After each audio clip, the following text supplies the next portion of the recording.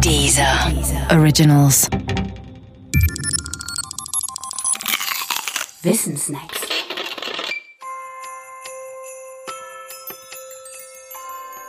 Weihnachtsliederlicher Adventskalender. Türchen 23. Do they know it's Christmas?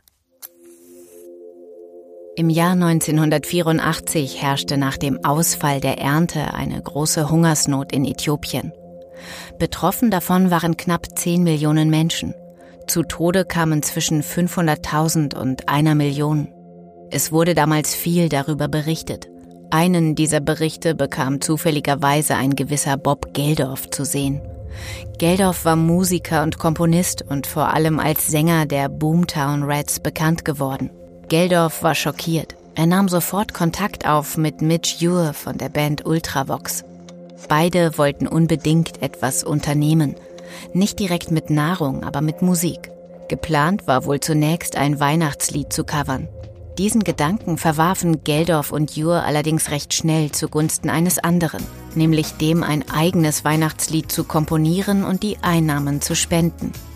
Das Besondere an der Sache: Um das Lied zu einem Erfolg zu machen, baten sie andere Künstler, sich als Sänger für je eine Zeile des Liedes zur Verfügung zu stellen. Das war die Geburtsstunde des sogenannten Band-Aid-Projekts.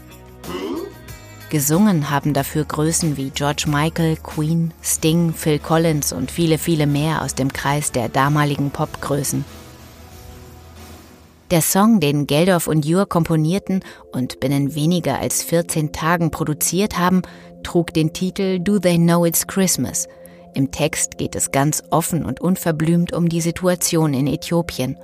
Und am Ende steht die deutliche Aufforderung: Feed the world, let them know it's Christmas time. Gebt der Welt zu essen. Lasst sie wissen, dass Weihnachtszeit ist. Das funktionierte.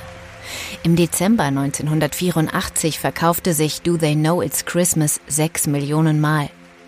1984 war die Welt allerdings noch kein Global Village und die Musikuniversen diesseits und jenseits des Atlantiks noch stärker getrennt.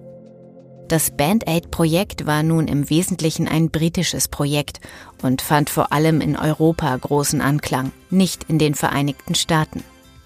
Aber es fand dort einen offenherzigen Nachahmer: Harry Belafonte.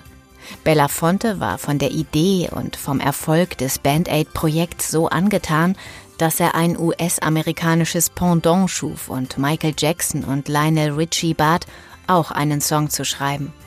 Heraus kam dabei We Are the World und beteiligt waren diesmal vor allem US-Größen. We Are the World erschien dann knapp 5 Monate nach Do They Know It's Christmas und war noch erfolgreicher. Vielleicht auch deshalb, weil es sich nicht um ein Weihnachtslied handelte. Wie auch immer, Do They Know It's Christmas hat die Welt jedenfalls nachhaltig verändert. Vor allem deshalb, weil es durch die Beteiligung der vielen Stars selbst den Gedanken der Solidarität vorlebte und realisierte. Das war neu. Und es war auch eine Weihnachtsbotschaft.